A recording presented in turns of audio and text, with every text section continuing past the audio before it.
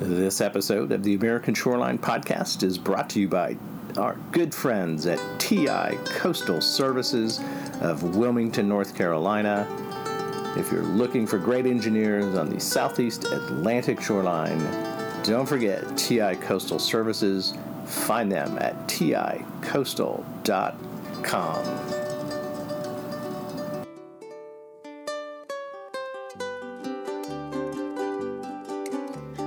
Well, we are back at the Florida Shore and Beach Preservation Association meeting on the American Shoreline Podcast. My name is Peter Revell. I'm the co-host of the show. And as all of you know, my co-host Tyler Buckingham is over in the Ukraine at a wedding this week, so it's a solo performance. But instead of sitting with Tyler today, I have the real pleasure and privilege to sit down with the president of the Florida Shore and Beach Preservation Association, Pepper Uchino. Pepper, welcome to the American Shoreline Podcast. Thank you so much. I'm honored to be here. Well, I understand this is your first FSBPA conference as the new president of the organization. Introduce yourself to our listeners around the country and tell us a little bit about FSBPA, too. Thank you so much. I really appreciate the chance to sit down with you and talk. So my name is Pepper Uchino. I am the new president of the Florida Shore and Beach Preservation Association all of 2 weeks ago. Wow, 2 weeks. Way to go. Congratulations on the job. I take full credit for this conference. You did a great job. Honestly, we have some amazing staff, Jackie Larson and Terry Vesey, and they put together an amazing conference. So I'm just, I came on at a period where the conference was basically wrapped up. There wasn't a heck of a lot for me to do. So all the credit goes to them and to Debbie for putting this one together. I certainly look forward to being very hands-on in the future conferences, but what they're doing is phenomenal here. And last year I was with a private consulting firm, and it was my first FSBPA conference. And I just saw what a phenomenal job they did, and so actually that was my first introduction to the annual conference. But I'll give you a little bit of background, a little bit of history of where I come from and why I'm so passionate about these issues. So I grew up in a little town outside New Haven called Woodbridge, Connecticut. When I grew up there were less than 10,000 people. We had one stoplight. It actually wasn't even a stoplight. It was a blinking red / blinking yellow light. But it's really just surrounded by nature. Right outside my back door, I could run through the woods, which I often did. Really gained a serious appreciation for the natural environment. My mother was big in the Sierra Club up there, so we did a lot of interesting things in terms of hikes and those kind of things. I remember one of the Sierra Club things, we were helping out on an archaeology expedition where we were looking for arrowheads in a creek bed. That's one of my earliest memories. What a fun thing to do. And, every time we would find something, we would just, put a little flag there and call somebody over and see if it was something. But I moved to Florida in 1990, and a really topsy-turvy time for me. I was a teenager. I was in the middle of middle school in 8th grade. Kind of didn't know what was up, going from this small town. None of us did, in 8th grade. We thought we did, but we really didn't. Yeah. But, really going from this tiny town in Connecticut, surrounded by, the remnants of the Appalachian Mountains, not too much beach and shore there, a little bit of Long Island from time to time. I did grow up sailing, and so that was sailing and windsurfing and those kind of things. So I did have an interaction with the water, but not necessarily the beaches and the shores. Yeah. So coming down here was a totally different experience, really disorienting. And the one common thing for me, though, was the ocean. I really gained an appreciation for that. And it's something I've just carried with me, it's lifelong. It was just, it was an existential experience back then. And I've just kind of held that with me. Still to this day, I live in Tallahassee now, but getting to a place where I get to see the sand and the water, it's Yeah, it still has a really, we talk about that on the American Shoreline Podcast Network. Many of the hosts, Jenna Valente, who's from Boston and does the Sea Change podcast, covers coastal advocacy. One of her questions, and Jen, I'm going to steal your question because she asks her guests all the time. What is when they think of the beach or they think of the shoreline? What comes to mind? What is your connected favorite space when you think about the shoreline and the beach now that you've come down to Florida, I guess? That is a good question. For me, it's an unquantifiable experiential feeling. It's difficult, honestly. Yeah. It's because I have so much connection with it. I used to do a little bit of free diving. Obviously, I told you about growing up on the waters of New England and doing sailing. It's just kind of an overwhelming, intrinsic feeling of calmness and connection to the natural world that it's unexplainable. I can't put an actual word on it other than it's just a feeling. It's an internal, deep-seated feeling, which I think a lot of us share. I do. I think a lot of people do. And I think, for the president of FSBPA to talk about it in those terms, I think is a positive thing because it explains this draw. I mean, people often ask me, well, Peter, why did people, the hurricane comes and it's terrible and they don't leave? Like, they should just leave. I said, well, there's something innately intimate about, there's something that connects to people at the land-water interface, and it's true all over the world, and it's specifically part of why people are drawn to the coast and what motivates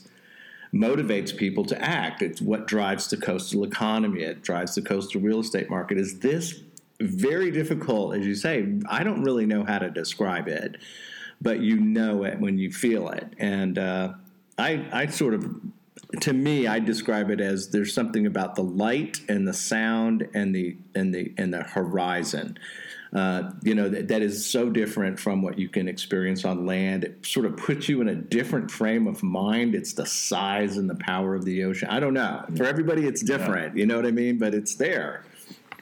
I feel that it is life. Yeah, it is the essence of water, and especially the ocean. It's the essence of where we came from, and maybe it harkens back to some primal, lizard brain type of connection. Yeah, but it's there. Yeah. So when you come so you were here last year as a consultant. Can I ask what kind of firm who were you working for back then? What were you doing professionally before you came to FSBPA? So the immediate, the position I just left, I was a partner in a boutique firm called Anfield Consulting. There are multiple different aspects of the firm, but the part that I was most connected to was the natural resource advocacy portion of it. The reason why I was recruited to Anfield was, prior to that, I was the staff director for the Florida Senate Environmental Preservation and Conservation Committee, where I served both immediately prior to Anfield. I was the staff director, but before that was also the staff attorney. Wow. On that, and I did that for 6.5 years. Oh, good. Again, natural resources, my kind of getting back to my roots in that, literally the roots of standing in a dry stream bed looking for arrows in the woods. It has, those kind of ideas have just carried with me and really guided me throughout my professional career, and guided so I did a business administration degree at the University of Miami. Completely away from that, where I focused on marketing and advertising. Worked a bit in the field, and then thought, this really isn't me. I don't know what to do exactly, but this is not it. Yeah.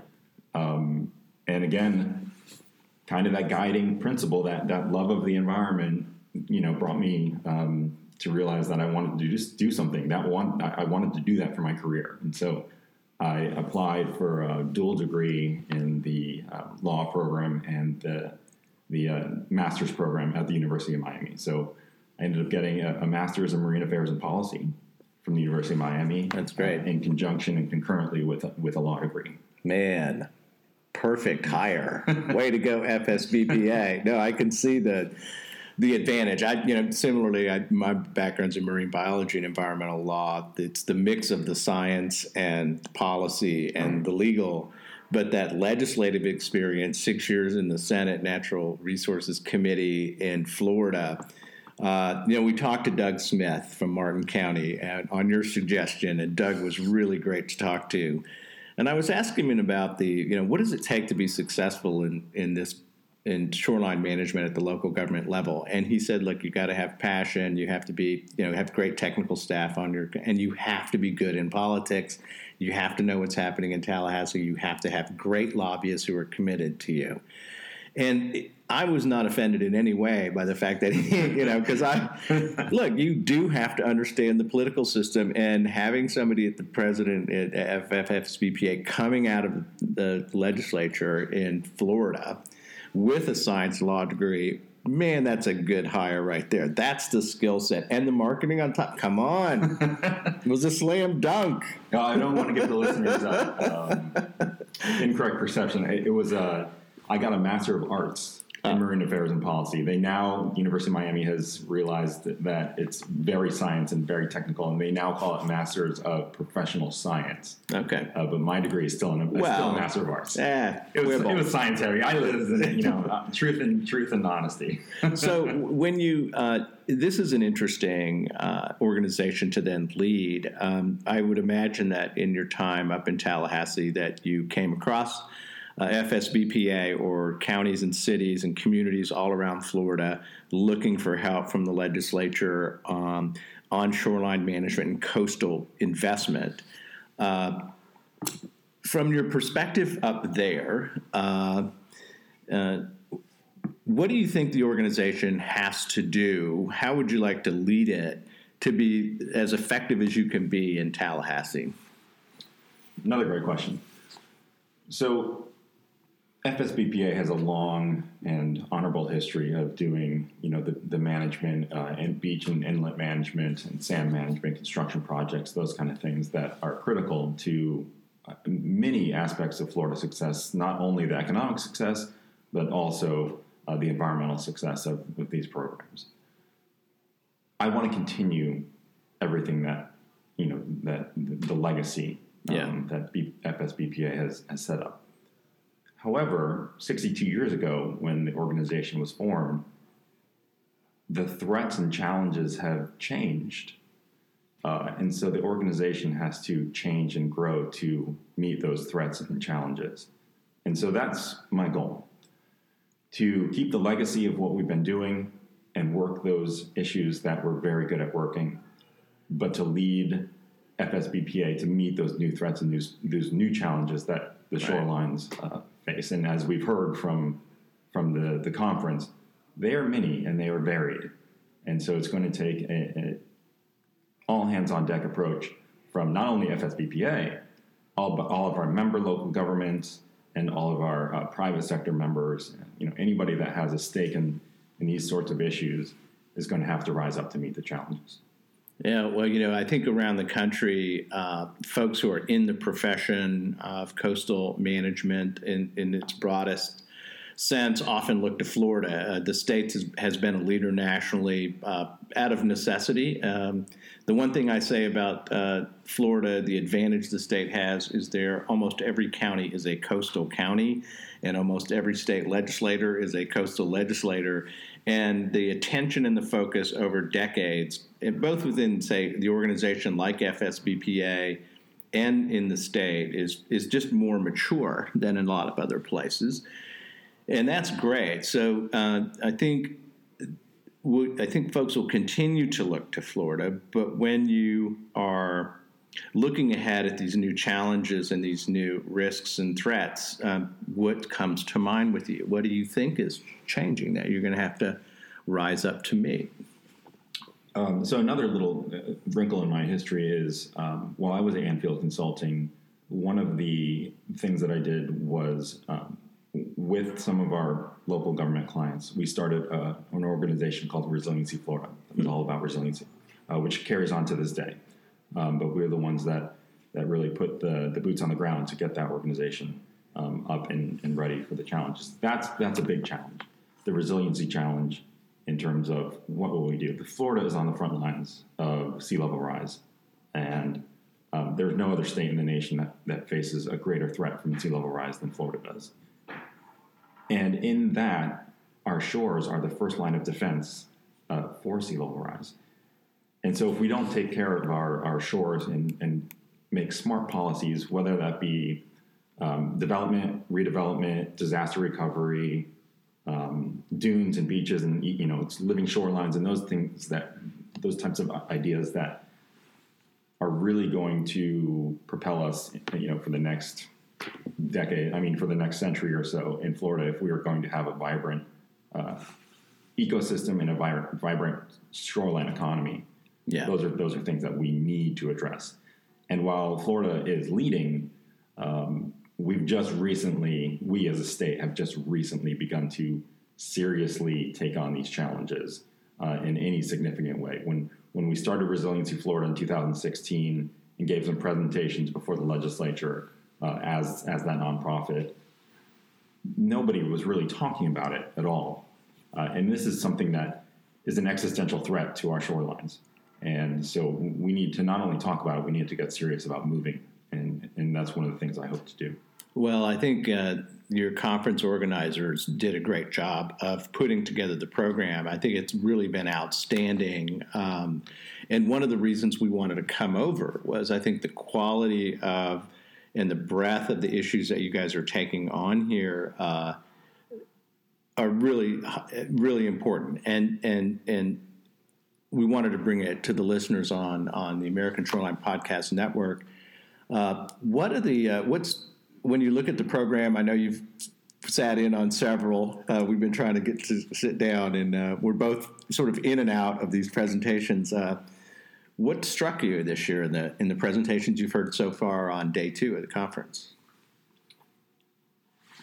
I think just the level of passion and expertise from everyone. It's a group of people that is dedicated and passionate and has not only, solutions, but actionable solutions. It's one thing to have, okay, this is a great idea and how are we going to get it? But the ones here and, from the Army Corps all the way down to, interestingly, the meteorologist from NBC6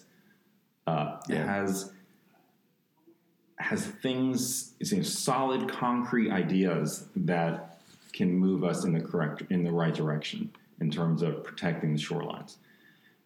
And just surely the level of passion and connection between everybody is something that not that I didn't expect, because they're passionate people and professional people everywhere. Right. But just it's overwhelming. It is. I think as a professional community, and one of the reasons we wanted to be here is that there's a very closeness in these communities. I would say insular a little bit. The coastal management profession is amazing. When you come to the conferences, as you say, passionate, very serious, a lot of great ideas. And a lot of willingness to work together across agencies and states. I mean, I think as a group of people, there's a commitment to trying to get this right. One of the presenters from the Corps of Engineers said, look, our reputation is on the line, and so is yours, and we all have to do a great job. There's a lot of public investment here. We have got to do a good job on these projects and design and all of the process. It's that connection and value in this discussion is one of the reasons we're here, because I get frustrated by that. I've been going to ASBPA and conferences like this for 20 years. I don't remember the first one I went to. It's been a while. And, you say, where is the public? Where's the community? Where are the people that we're trying to work with, serve, help? And we have to do a better job as a community of professionals to engage the public. I know that you understand that, having worked in the legislature, how important that is. And that's right. You're exactly right. Bringing these conferences and the expertise that's inside these rooms, outside these walls, is a really important thing to do, I think. You're absolutely correct there. And I think our local government partners do a very good job of doing that. But there needs to be, that can't be, the community's engagement cannot be a result. It has to be a goal. It just can't be a chance, with a storm that comes through and, there's a hue and a cry from the public to do something. That outreach has to be something that is on the forefront of all of our minds all the time. Yeah, I think it matters, and it matters to the success of projects. It matters to the financing of projects, whether people understand and trust the professional judgment of the experts involved, and that their local leaders are well engaged. Doug Smith was very clear on this from Martin County. They had a professional coastal engineer on their staff for many, many years, and that expertise built into the local government was one of the things he cited as their reason they were successful. So technical expertise, political sophistication, communication, all of that stuff. And that's what FSBPA kind of fills that role for the community in one of the biggest coastal states in America. Yeah, that's exactly right. And it's a legacy I want to continue for sure. Well, ladies and gentlemen, Pepper and Chino, the president of the Florida Shore and Beach Preservation Association, welcome. Congratulations on the job. And so glad to have you on the American Shoreline Podcast. Any closing thoughts? And how can people learn more? Don't forget about your organization. If you want to learn more, go to www.fsbpa.com. We have a great website that can give you valuable information. Other than that, come to our conference. You'll see exactly what we do and what we are trying to do. And if it's not through us, contact your local elected official, contact your congressman, and let them know how important this is. Because truly, the power, I know sometimes it doesn't seem so, but the power of the people can move mountains. And it's something that, or in this case, can move the shorelines, mountains of sand. But stay engaged. Yeah, stay engaged. It's important, and we will continue to do the work as long as those that wish us to do that work. And that all stems from people's passion and people's ability to ask for that action. Right. Very well said, Pepper. Thanks a lot for being on. Thank you so much, Peter. On the show.